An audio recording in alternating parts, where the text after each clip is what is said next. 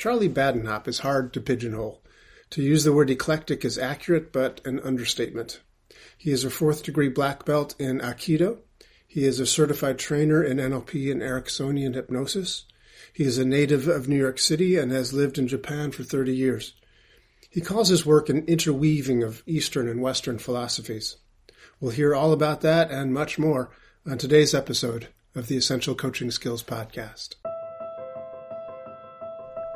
You are listening to the Essential Coaching Skills Podcast, a show devoted to uncovering the systems and the secrets that set the best apart, where you learn how to take your coaching clients to the next level, while you grow the coaching practice of your dreams. So sit back and relax, or sit up and get excited. Either way, you might want to pay attention. This could be important. Charlie Badenhop, nice to see you. Hi. Great to be here. You are in Thailand, right? Are you in Bangkok? I'm up in I wouldn't quite call it mountains, but I'm up in the northern part of Thailand in the hills, and I'm like about, say, for instance, a 50-minute drive away from Myanmar. Okay. Got it. Cool. You know, when some people ask me, like, because I was living in Japan for 30 years, as I know you know. And I'm just sorry, how long have you been in Thailand then after Japan? 7 or 8 years. Okay. So 30 years in Japan, 7, 8 years in Thailand. Yeah, and when people ask me, why did you move to Thailand? I said, I wanted to get further away from the center. The center of? Supposedly the center of the world, meaning like the United States, perhaps people like Donald Trump. I have a lot of feeling for what's happening in the Ukraine, but I just wanted to get away from, I had a feeling that madness was increasing in the world. Mm. And for instance, I can say with COVID, which has been here pretty much the same amount of time that it's been everywhere else on the planet, there's been almost no COVID cases here. Mm.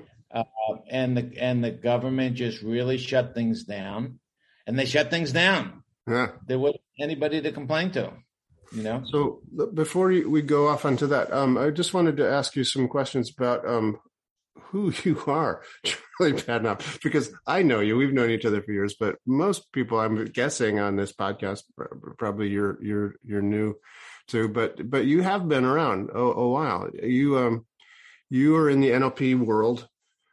Yeah, well, this is 2022, yes, and actually today. Oh my God! It's your birthday.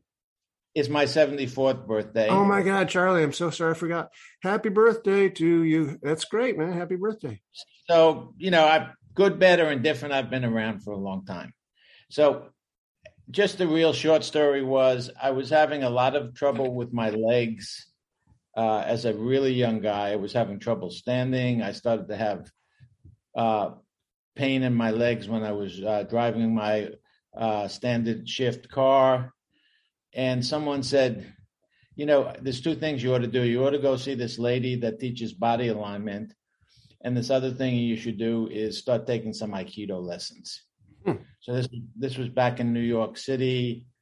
I'm going to call it. What year was this? Approximately? I'm going to call it, without thinking too much, I'm going to call it 48 years ago. All right. And the woman I studied with, I've been doing this stuff for so long is, for instance, I actually took classes with Feldenkrais. With Feldenkrais himself, with Moshe Feldenkrais. Yeah. Wow. Yeah. Was that in New York City? Yeah. So when I've heard people say, God bless them, because I'm sure I've done the same thing. Well, I studied with the man that studied with Moshe Feldenkrais, and I said, well, that's interesting because I studied with Moshe himself. But I didn't take that many classes with him because I found him to be a very, very unhappy person that treated people badly. Oh. Kicked them, spit at them a couple of times, and so forth and so on. Wow. And I also studied with a lady, I can't remember her name right now, who who studied with the man that created the Alexander technique. You met someone who studied with F.M. Alexander. Yeah, F.M. Alexander. And what I can tell you, because I took a lot of dance classes for a while. Uh-huh. And you might, people will go, you dance? But I took a lot of dance classes for a while, and most of them, all of them were something called contact improvisation. Oh, wow. Very fascinating form of dancing. And I took a class with this woman who had studied with Alexander. And all I can say is she put her hand on my lower back and said, walk with me for a moment. And I wasn't expecting anything, and all of a sudden I truly felt that I wasn't touching the floor as I was walking. Yeah. And then the moment I turned to her and went, of course it all went away. But it was something so beautiful and so subtle. Yeah. So I got into all of this basically from the somatic standpoint. Through the Can I just stop you real quick for a second? Because I had a very similar experience. I was in England. I was taking a year's course in piano at the Guildhall School of Music and Drama over there. And part of their course curriculum was the Alexander technique. Okay. So all the actors, all the musicians at some point took at least a year's worth of Alexander technique lessons. And so I was fortunate enough to do that. And I was working with a woman named Nellie Ben Orr, who over there was just fantastic. And in a similar way, I did a class, a lesson with her, and she had her hand on the back of my neck, which is the occipital point where they focus a lot of their attention, and just had me getting in and out of a chair a few times, and then these other things. But I swear to God, when I walked out of that room, I felt like my head was bumping against the ceiling. It was just, it was amazing. It was just this amazing thing. So again, yes, my body got it. I didn't understand it at all, but my body certainly did. Yeah. And, one of the things I've done, because I've done in a way too many things to have the right career, but I worked for 3 or 4 years with professional opera singers. And when I say professional opera singers, I mean people singing at Kennedy Center and stuff. And I worked with a singer that did Queen of the Night. And the one role in Queen of the Night is meant to be perhaps the most difficult role in all of opera. And she had missed this one high note once and hadn't been able to hit it for like 3 years after that. And I would say I did my own form of Alexander technique with her. And when opening night, she got a standing ovation. And it was just one of the most beautiful things in the world. And when people used to ask her what I had done, she said, you know what, I have no idea. Right. So I think one of the things that I made it impossible for her to do was to start tensing up when she was getting to the supposedly difficult part of the performance. Right. And how I would make it impossible for her to tense up was sometimes over adjusting her, so she was almost falling forward. And anyway, she didn't have enough consciousness left over to tense her muscles. And therefore the note just came out. And you taught her how to do that for herself, so during the performances, she didn't need you there to... Yes. So how did you get into NLP from all this? Okay, so back in New York City, I'm trying to think, there was what was the name of the modality? There was an active therapy center in Midtown Manhattan run by 2 guys. One was as far as I remember, was a psychologist. Another guy was a great, very talented karate person. I can't remember what they did. It was a fairly popular modality at the time. And they were doing NLP. Okay. And I went to a bunch of their workshops and I said, holy mackerel, this is some pretty interesting stuff. And one of the things that I really love to see is what I call the clock stopper. When you have someone when you're in a certain connection with someone and you ask them, so what is your weakness or whatever, and they just look at you without answering because they're in a different place where they don't produce what they normally produce. So this one gentleman whose name I can't remember right now, he was really, really excellent in stopping the clock. And he was a top martial artist. He was a karate man. And then as things started happening, I didn't realize this till afterwards. My eventual Aikido teacher, who was a real master, when he came to New York, and at the end of every demonstration, he always used to say, who would like to come up and free spar with me? And this tremendous karate guy came up, and inadvertently, my eventual Aikido teacher wound up breaking one of his wrists and apologizing to him and giving him a black belt on the spot. And it said, the only reason that happened is you were half a step ahead of me and I overreacted. Wow. So all of this stuff started. There was a fair amount of magicians out there in the world. And it was at a time, again, call it 50 years ago when some of it started. It was at a time when very few people of these people had become famous yet. Mm-hmm. And it was before most of it had turned into techniques. Right. So they were teaching some NLP workshops, and then you took those NLP. Did you get certified in NLP from them? Or? So I decided, I've had a thing in life where I've always tried to study with the best people in the field.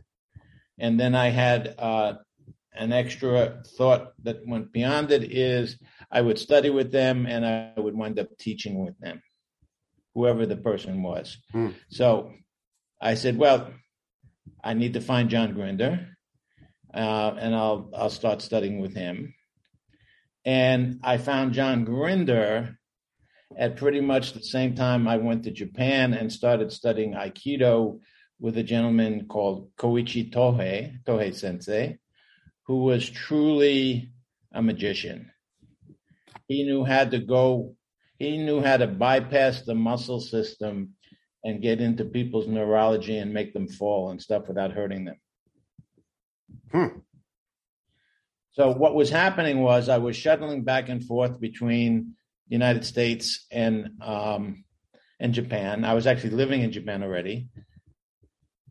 And there was any number of times when I saw Tohei Sensei do a bunch of stuff. And I said, which of course was primarily all physical. And I wound up saying to myself, oh my God, that's almost exactly what John Grinder did 2 weeks ago. And then John and I got to know each other quite well. We were good friends for a while. So can I stop you quick? Where was Bandler in all this? I thought Bandler and Grinder were working together back then. It wasn't they already had parted ways. Oh, really? Or, yeah, they had already parted ways. John was teaching either on his own or with Judy Delozier, who's a wonderful and talented lady. Eventually, he married her. So he was teaching with Judy, and that's how I met him. And Richard, frankly, I wasn't interested in studying with, because whenever I heard about him or saw a couple of videotapes, to me, he seemed more like a bully. So Richard, I wasn't interested in studying with. Okay. Sure, he's got a lot on the ball, but it didn't interest me. Okay. So what happened was, early on, when I said I was getting to know John and stuff, I was just another student in the back of the class, and I wasn't raising my hand or trying to show off.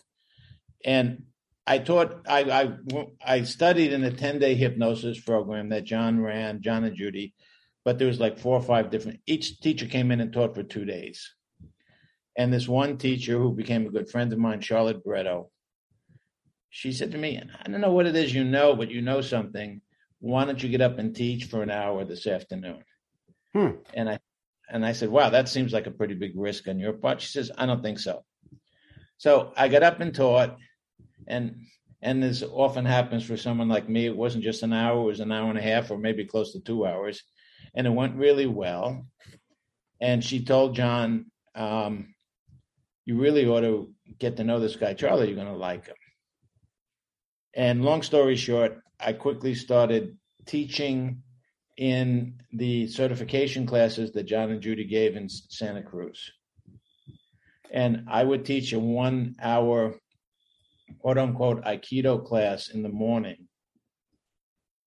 And then fairly quickly, John would be teaching something up on stage, like reframing, for instance, because I can remember this, it kind of frightened me the first time he did this. And then after that, I loved it. He was teaching something about reframing. And John was the first one to say he didn't know anything about Aikido, so he wasn't trying to make believe, he was an Aikidoist. He said, and I just know intuitively that Aikido has a lot to do with reframing. Could you come up and show us something here? So I came up. I was quite nervous in the beginning, and it turned out that after that, usually at least like twice a day, he'd give me the stage very graciously, and I would do whatever I did, sometimes only for a half hour. But anyway, he wound up often saying after that Aikido was the nonverbal explication of NLP. Mm-hmm. And I happen to believe that. I would have liked to have said it myself, but it wouldn't have held as much weight if I said it. Oh, that's a good point. So John used to like to talk about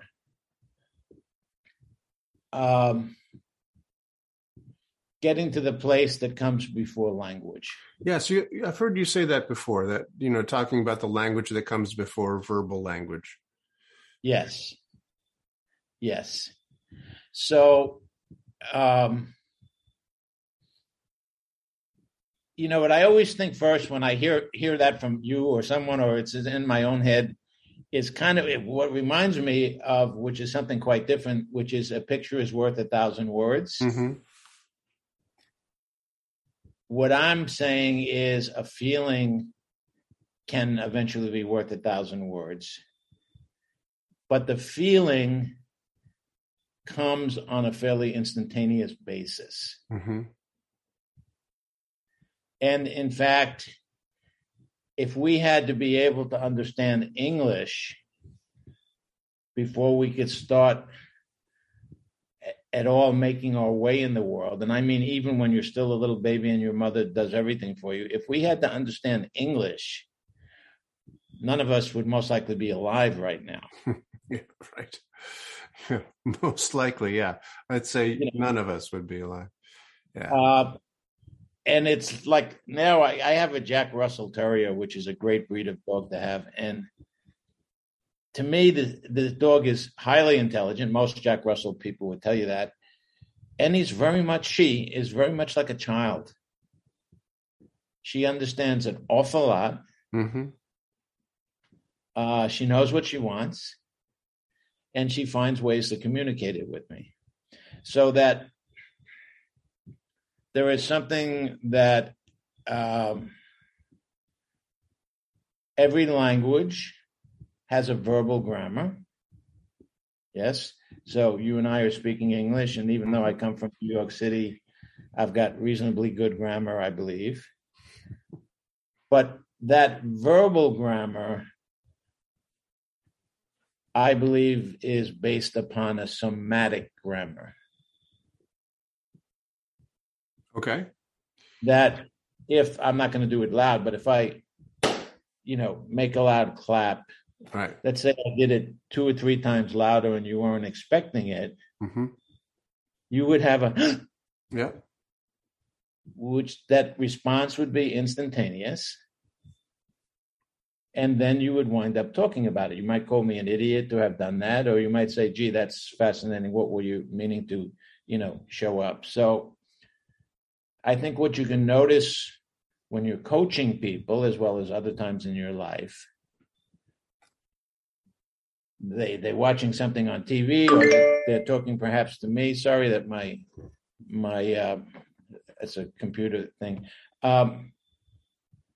They hear a topic, or you ask them a question, and they have a response, and they completely change state. Yeah.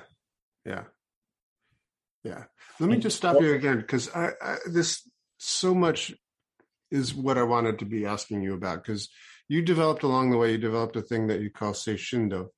And I was teaching a NLP master practitioner many years ago with my colleague, Jonathan Altfelt. And we were doing a section on modeling, and I had the bright idea to bring you in to, I'm sure you remember this. That's where we met. Oh, I loved it. Yeah. Bring you into this training to demonstrate basically what you do with people. And then we were going to model your, ability to do that, or at least a portion of that. And one of the things that I've maintained, done ever since then, which is something you demonstrated so brilliantly, was what you just said, is that, when you're talking with the person, and you had us bouncing on these big rubber balls. These like gym balls, like the big blow up rubber balls. Physio balls, I think they're called. You were sitting on one, the client that you were doing the demonstration with was sitting on one, and you sort of just got into a very relaxed, gentle rhythm and breathing regularly, deep breaths, and said, okay, great. Now tell me about the problem, or whatever your question was, something like that. And suddenly, the person's bouncing shifted, or breathing shifted, everything shifted. It was very easy to see. And she didn't know she did it. And she's like, okay, well, what happened? He said, okay, stop, take a breath, and you get back into that rhythm. And your rule is she could say anything she wanted. She just had to stay in that same rhythm. Yes. If I recall correctly. And then, it was just such a difficult task for her to, stay in that, unaffected rhythm and talk about the issue, because as soon as she started talking about the issue, her physiology had to change. It wanted to change. So if keeping it there definitely interrupted the pattern and messed up the whole, neurological linkaging in her brain for all that stuff. It was amazing to see. So I just want to talk about, I want to know your history, absolutely, where it comes from, et cetera. And Grinder, it's fascinating history. But boy, I'll tell you, this Seishindo stuff is just amazing. So I don't want to let this hour go by without getting about that. Thank you so much for saying that. And I tell you, Doug, there's been sometimes when I'm working with certain people, like I get to a stage where I get very intuitive and I'm able to have a really fairly accurate sense of what the person is feeling, what they're going to say next, and stuff like that. And when I've been working with some people in that same kind of workshop situation that you just explained, just intuitively, without making it obvious, I put someone on the left-hand side and the right-hand side of that person, because when we got into the bouncing rhythm together and there's this great flow going on between us, and I basically say, so what is your problem? And I've had people fall off the ball. Or they would have fallen off the ball and perhaps hurt themselves if I didn't have one person standing on the right and one person standing on the left. Wow, that's great. So that we have this, could call it a symphony. We have this symphony going on, which is whatever. And then someone comes in and like crashes a big cymbal or something, and the person doesn't even know how to play their instrument anymore for a minute or two or 15 minutes. So when we're bouncing on those balls, we're very much communicating somatically. And I say, that's right. Take a deep breath. And yeah, it's very liberating to start knowing that. Mm-hmm. I have a client right now, lovely, lovely guy, very successful professionally. And he tends to get taken advantage of a lot by people. And he's come to realize that somehow he's creating that relationship with people. It's not that, everybody in the world's out to get me and stuff. And he has, whenever I ask him a difficult question, the first thing he always does is puts a big smile on his face. So like if I had said, so Doug, I'm sure you had a really difficult time when such and such happened and you were a young kid. What did you do? The first thing he's going to do is put a big smile on his face. And it's like, oh, wow. Are you going to tell me that you were really enjoying yourself during that time? Uh-huh. And it's been a lot of good and hard work for him to where he's now noticing that he makes that smile. And that leads a lot of people to believe that they can take advantage of him. Mm-hmm. Kind of like, Doug, I'm in a tough position here now, and I hate to even ask you this, but if you could loan me $1,000, I'd be eternally grateful. And he will, in the past, he would put a big smile on his face when the person asked that, even though he had no intention of loaning the money. Mm-hmm. Right. But he get talked into it. So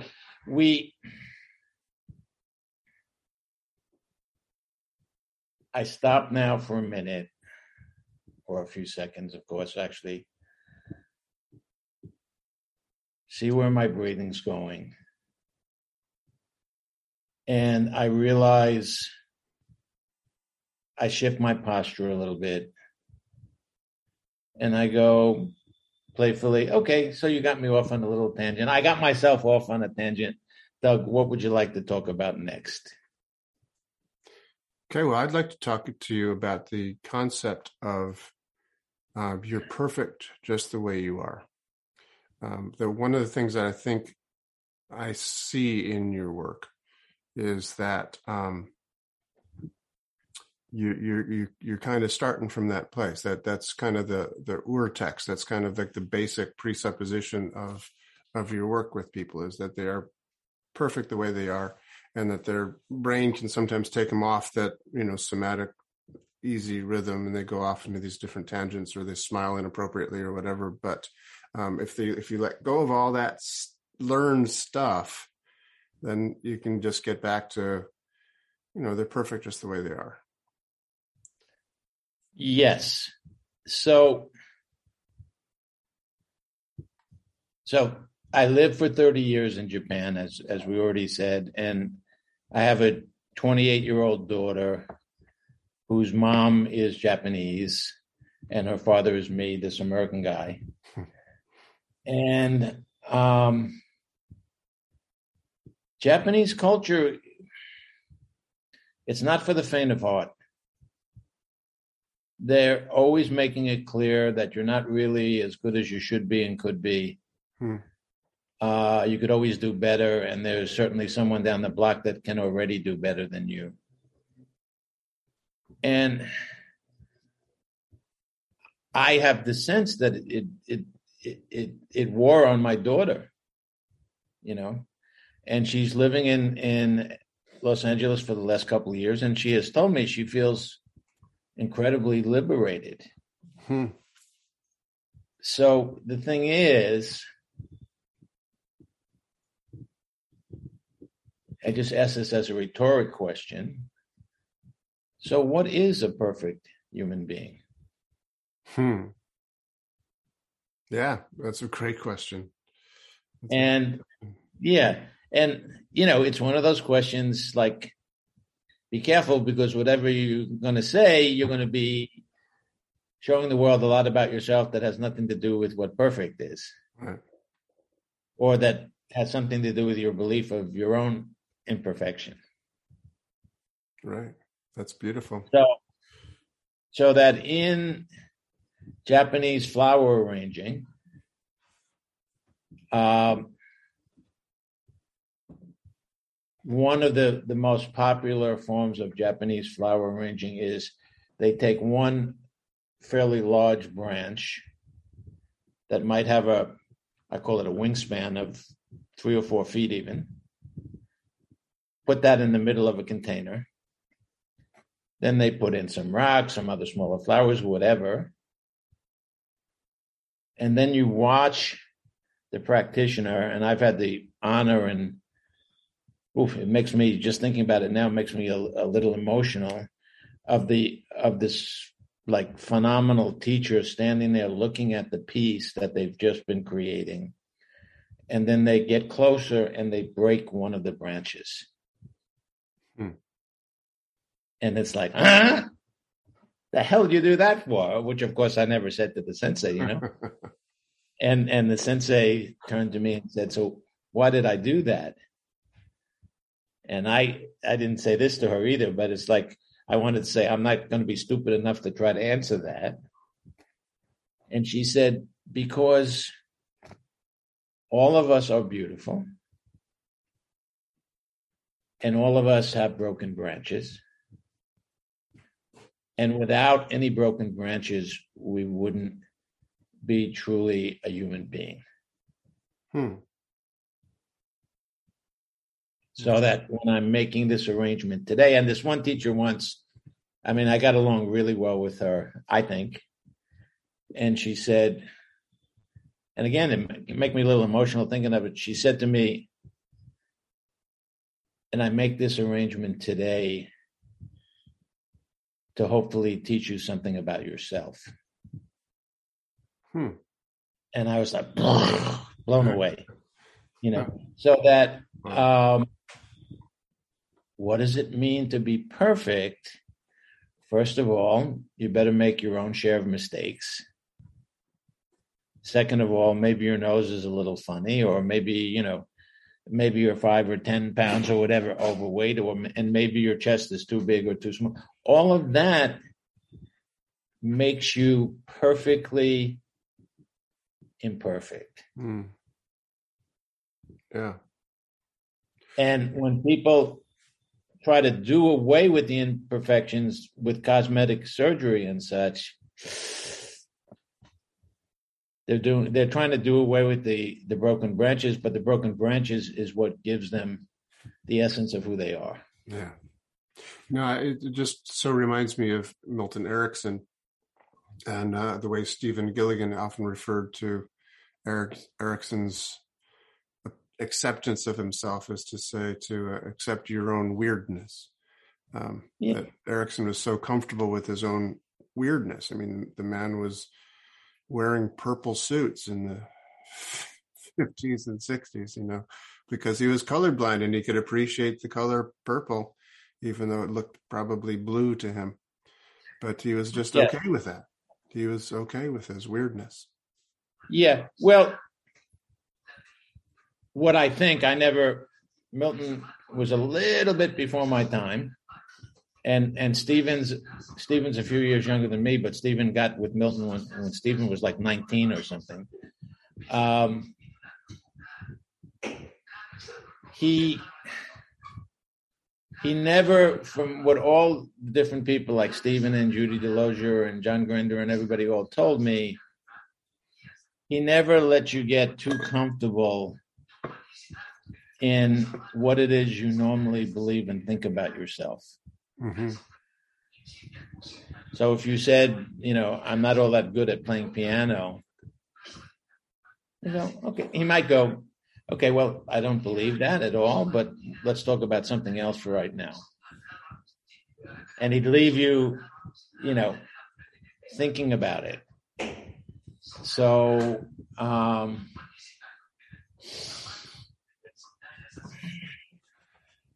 yes, go ahead. So let's talk more about the Seishindo. You've developed this as a kind of standalone therapy? Is it a way of, tell us about Seishindo. I'd like to consider it a human potential discipline, although I don't like the word discipline all that much because sometimes I do have a lot of discipline, but I often have none. But seishin, and it could mean other things in Japanese, but seishin means thinking mind and body. Thinking mind, not thinking mind and body. Okay. So very importantly, not mind and body, because mind's everywhere. Right. Mind's in your toe, mind's in your thumb, whatever. So thinking mind and body. And do, if you think of Aikido, Judo, all of the different do's there are in Japanese culture, is a path, an incredibly interesting path to study, in which you start out knowing you'll never fully master it. Right. Right. So piano do. Yes. So, for instance, I just mentioned I have a very good friend that was getting prepped to enter into the very big time piano competitions in Europe and such. And they play these incredibly difficult pieces of music, and they practice 8, 10, 12 hours a day. Yeah. This friend of mine, I'm going to say he's 55 right now. Okay. He hasn't touched a piano in 25 years. Huh. And you'd have to put a gun to his head to get him to sit down next to one, because as great as he was, or as fantastic as he was, the teachers were so negatively oriented that he was losing respect for himself, and he was losing his appreciation for music. Gosh. So what I'm attempting to help people with in Seishindo is to go, okay, so I hear you say that, you've got this weakness and that weakness and 3 or 4 or 5 others. I don't really believe you. I don't intend to argue with you about it. I'm going to keep on treating you as if you don't have those weaknesses, and let's see what shows up. Cool. Yeah. Go ahead. I was just wondering, so how does the process work? How do you are you always bouncing on balls when you do seishindo? Is that part of the thing, or how does it work? I needed to work on someone last week, but we didn't have any balls around, so I couldn't do anything. Yeah. You know what? There have been a lot of people that have seen me, a lot, I don't know, 1,000 or so, have seen me do some pretty amazing change work with people, with either only them bouncing on the ball or me and them bouncing on 2 different balls. But at the same time, it was beyond, I think, what anybody could really believe. Right. I mean, I've had a lot of very talented, well-known people say to me, "Oh my God, Charlie, what you just did was absolutely amazing." But very few of them wanted to get involved in my work after that. Right. So I stopped using balls for the most part because it was less spectacular to not use balls. And when it was less spectacular, it was easier seemingly for people to believe what had just taken place. Right. So one of the things that I noticed when you did the work in art class without the balls, and even with the balls, but especially when you're doing without the balls, is that you are paying very, very close attention to their breathing. Yes. And that when there's somatic nonverbal communication changed and shifted primarily through the breathing. You said, okay, stop. Now take a breath. And you indicated with your hand the breathing rate that they had been in a moment ago and getting back into it, sort of conducting them back into the breathing pace. That was a real key to the component, is to observe this breathing situation. Yeah. Well, something that really fascinates me now, and I haven't done any of it, and I'm not claiming that I really understand any of it, but I've watched a lot of videos about these people that do free diving. Uh-huh.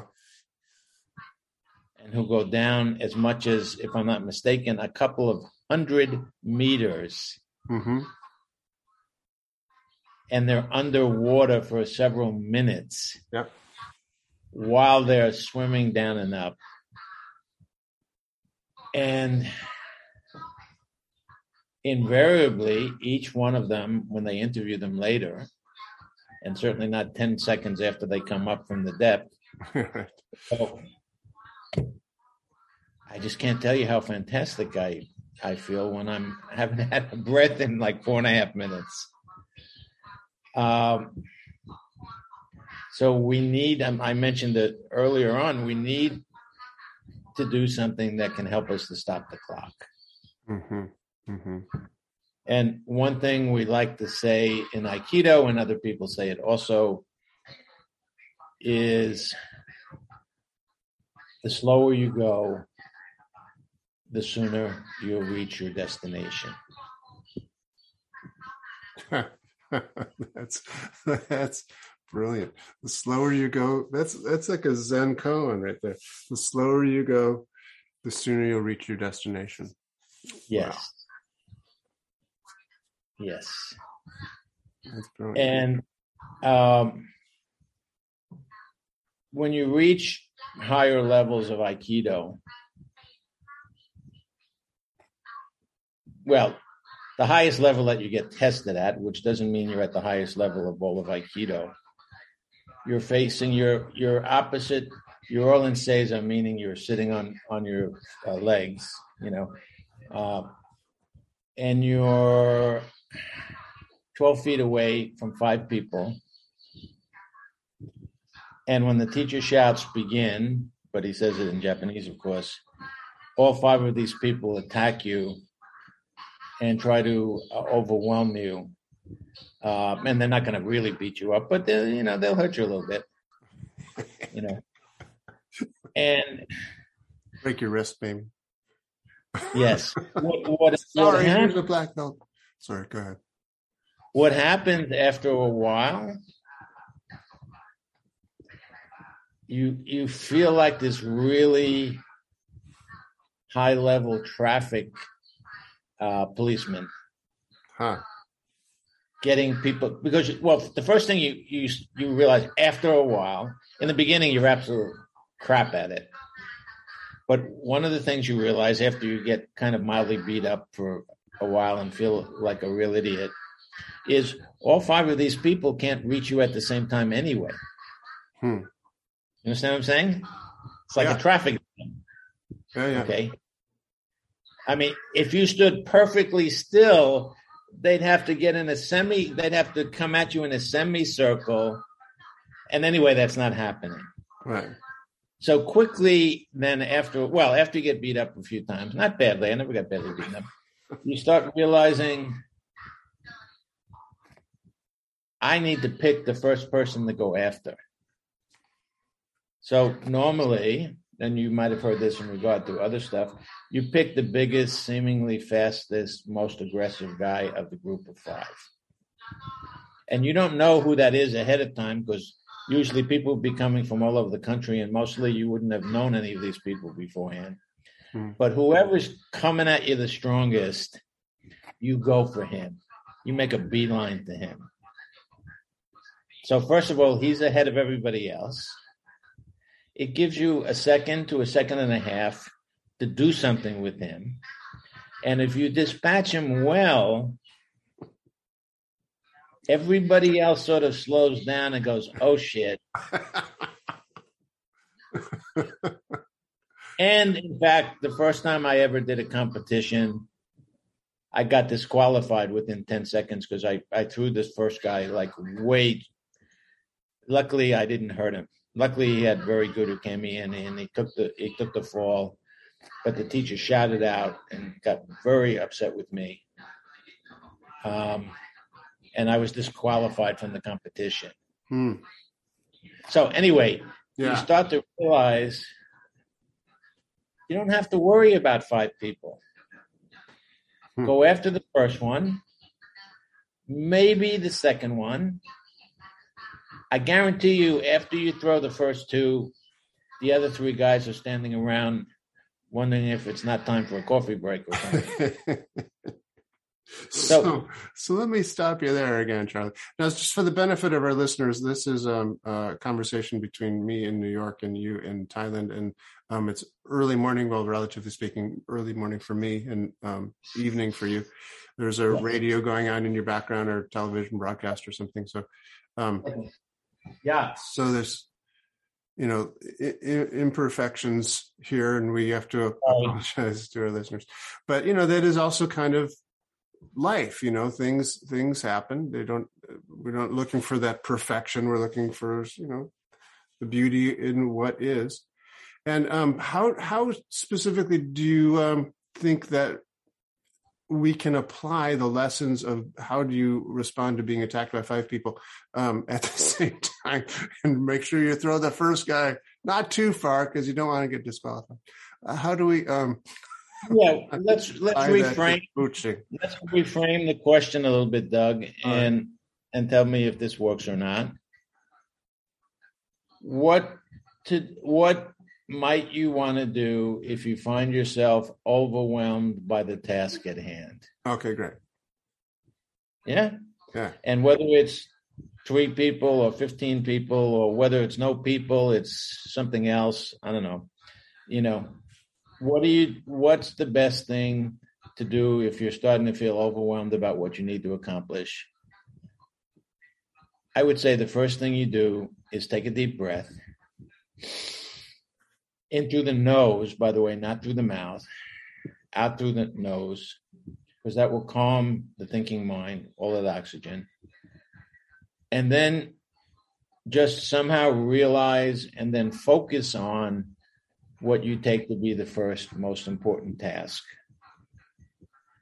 And you'll start to wind up realizing that the other tasks kind of start falling into place after that. Nice. Cool. Reminds me a bit of the idea from First Things First, 7 Habits of Highly, Stephen Covey. Stephen Covey's idea of the big rocks into the jar first. You put the big. Yeah, that's a very powerful physical metaphor. Yeah, it is. Yeah. One of the things I do with my coaching clients usually is at some point or another, I show them some Stephen Covey videos because he just does it so well, and there's such powerful metaphors and powerful lessons.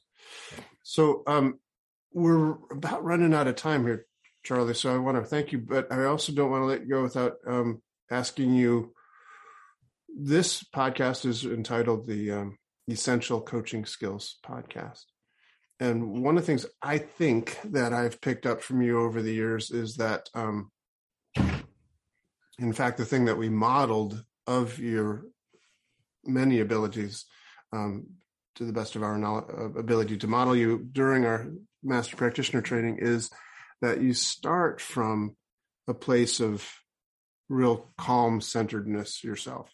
So I remember we modeled your coaching state, I think you called it. I'm not sure if that's correct, but it was something like that, that you got into this really sort of, in my mind at least, fairly profound sense of calmness and centeredness, and your breathing was that was before you started anything. Is that accurate? Am I remembering correctly? And is that something that you'd consider to be an essential coaching skill?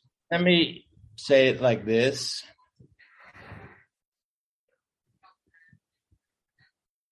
Well, for instance, I say this, and sometimes people think I'm joking, but I'm not. I like to actually get, sometimes if I'm having a little difficulty with a client, I like to get to the place to where I'm really believing them and starting to feel like I'll be unable to help them. And then and I've done this many times, I might say, Doug, this is our third session today. And I've got to tell you, I'm starting to feel like I'm most likely not really capable of helping you.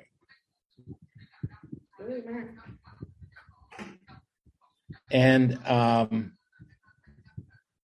that's when you see what really happens, when the person comes back towards you. You understand what I'm saying? Mm-hmm. What do you mean you can't help me? I mean, I thought you were telling me you're hopeless, and I was actually starting to believe you. Sorry for that. You're too good of a salesman. That's one thing. So that I like to get to the place to where whatever you say to me, I don't have any internal dialogue about what you just said.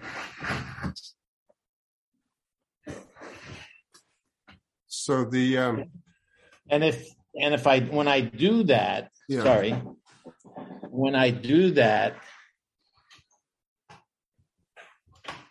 you'll feel that space, and it'll transform your current experience. So I can get to a point that I have no internal dialogue. And one of the things that often happens to me at this point in time, so I sometimes tell people starting off, if at some point during the session I forget your name, please don't be upset. Because I lose language. Right. So yes, you were picking up on that correctly. No strategies, no little, I think I'll use the such and such technique on him. And, something Gilligan said many, many years ago,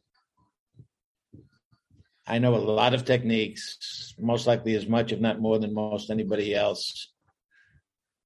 But the only time I use any of those techniques is if I'm feeling really, really stuck.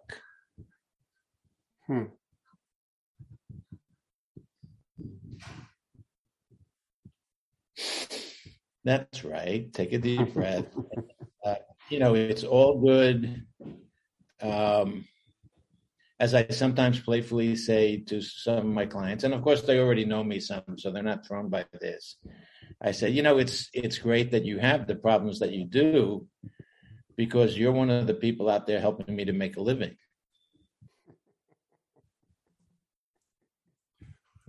That brings me to my second question. Okay.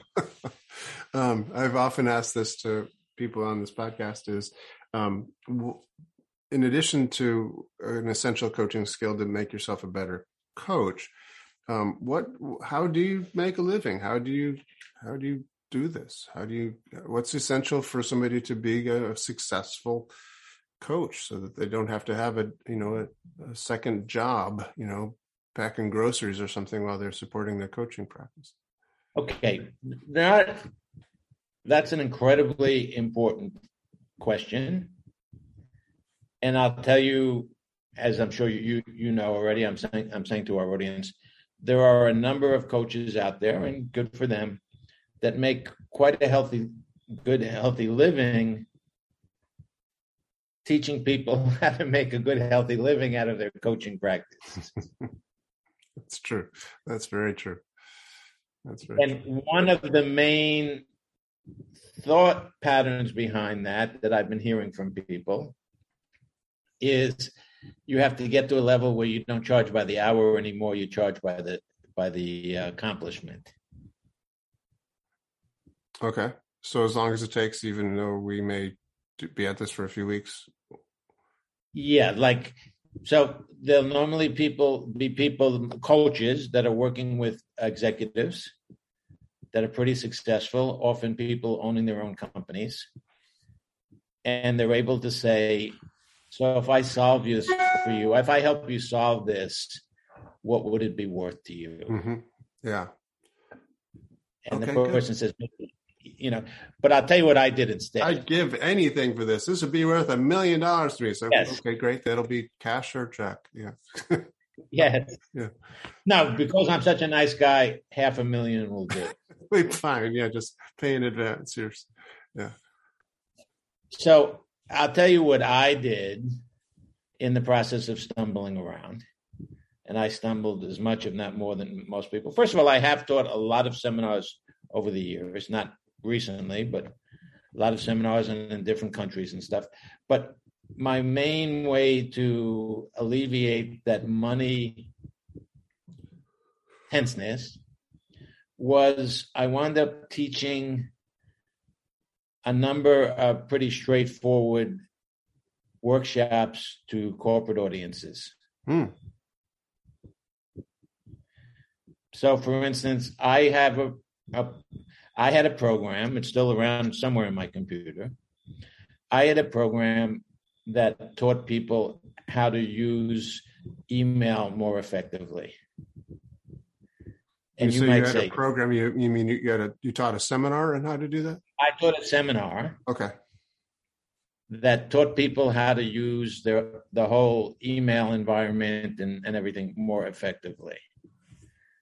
And you or someone else might go, well, gee, that seems like a pretty mundane kind of yuck topic. I want to do something more exciting.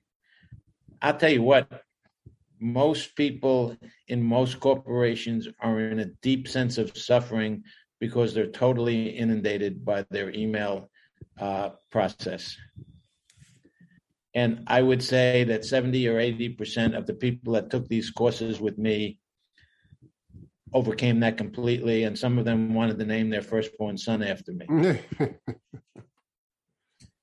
And I can tell you, I just say this because, I wasn't working every day doing it, but just to tell you, 25 years ago,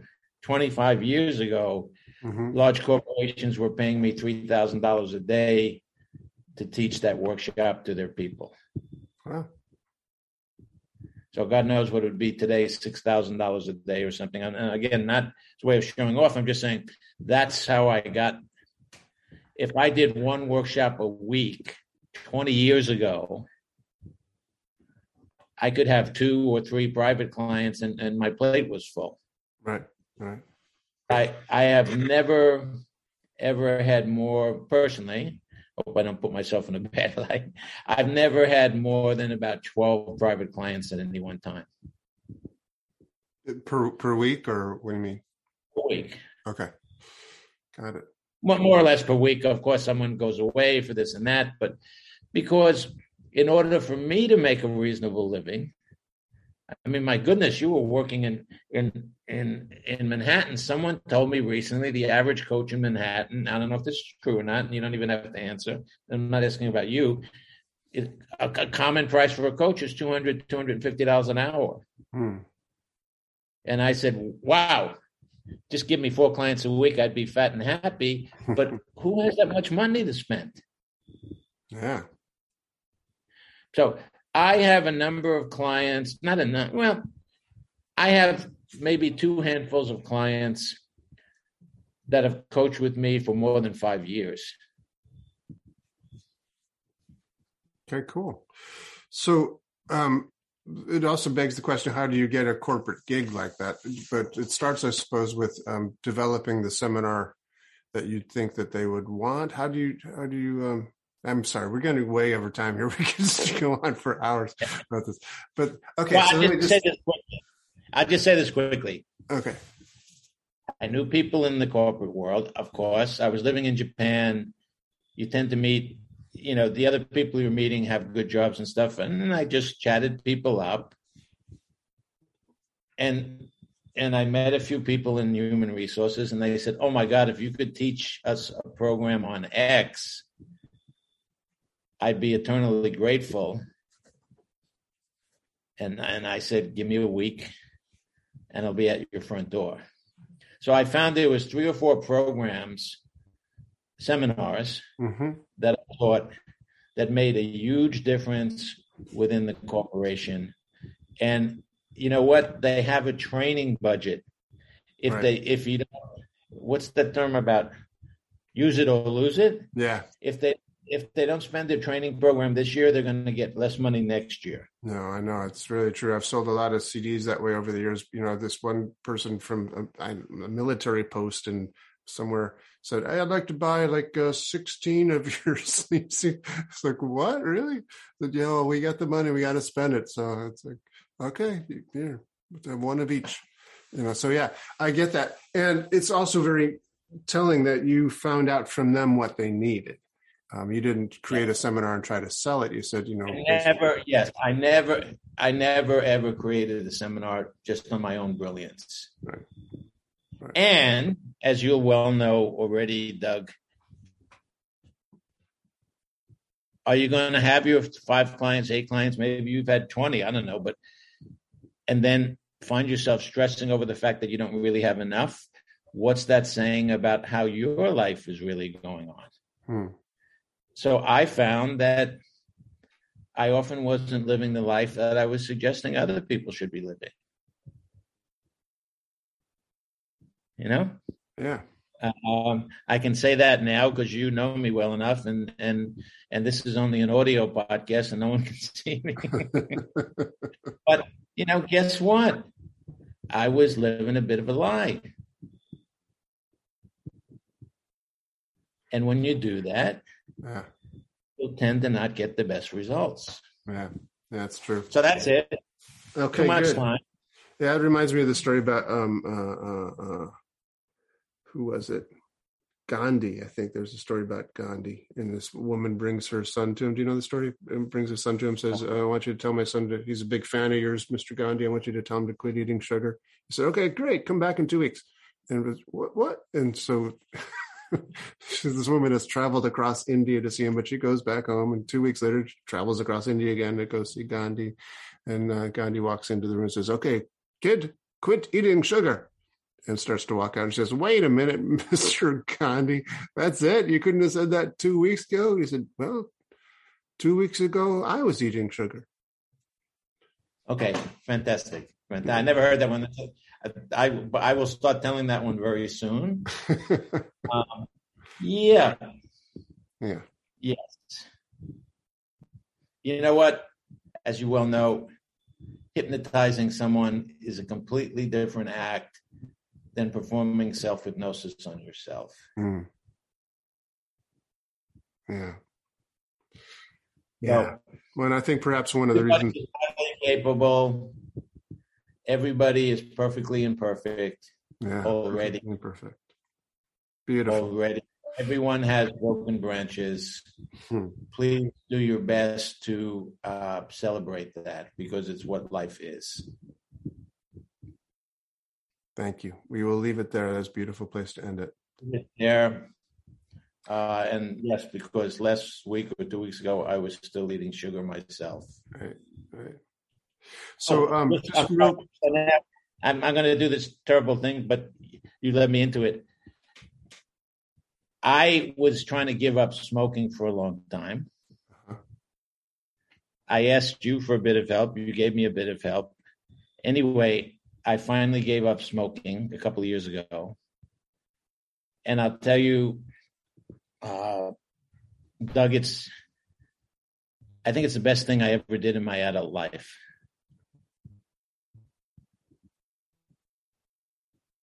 So thank you for your help on that. Well, whatever help I was able to offer, I'm glad. But boy, congratulations on that. It's a huge, huge thing. And I would just also like to say real quickly, if people want to get hold of you, www.seishindo.com. Yeah, Seishindo, SEISHINDO.org. Okay, got it. .org. Well, I'll, of course, put that in the little blurb for the thing as well, but I just wanted to make sure.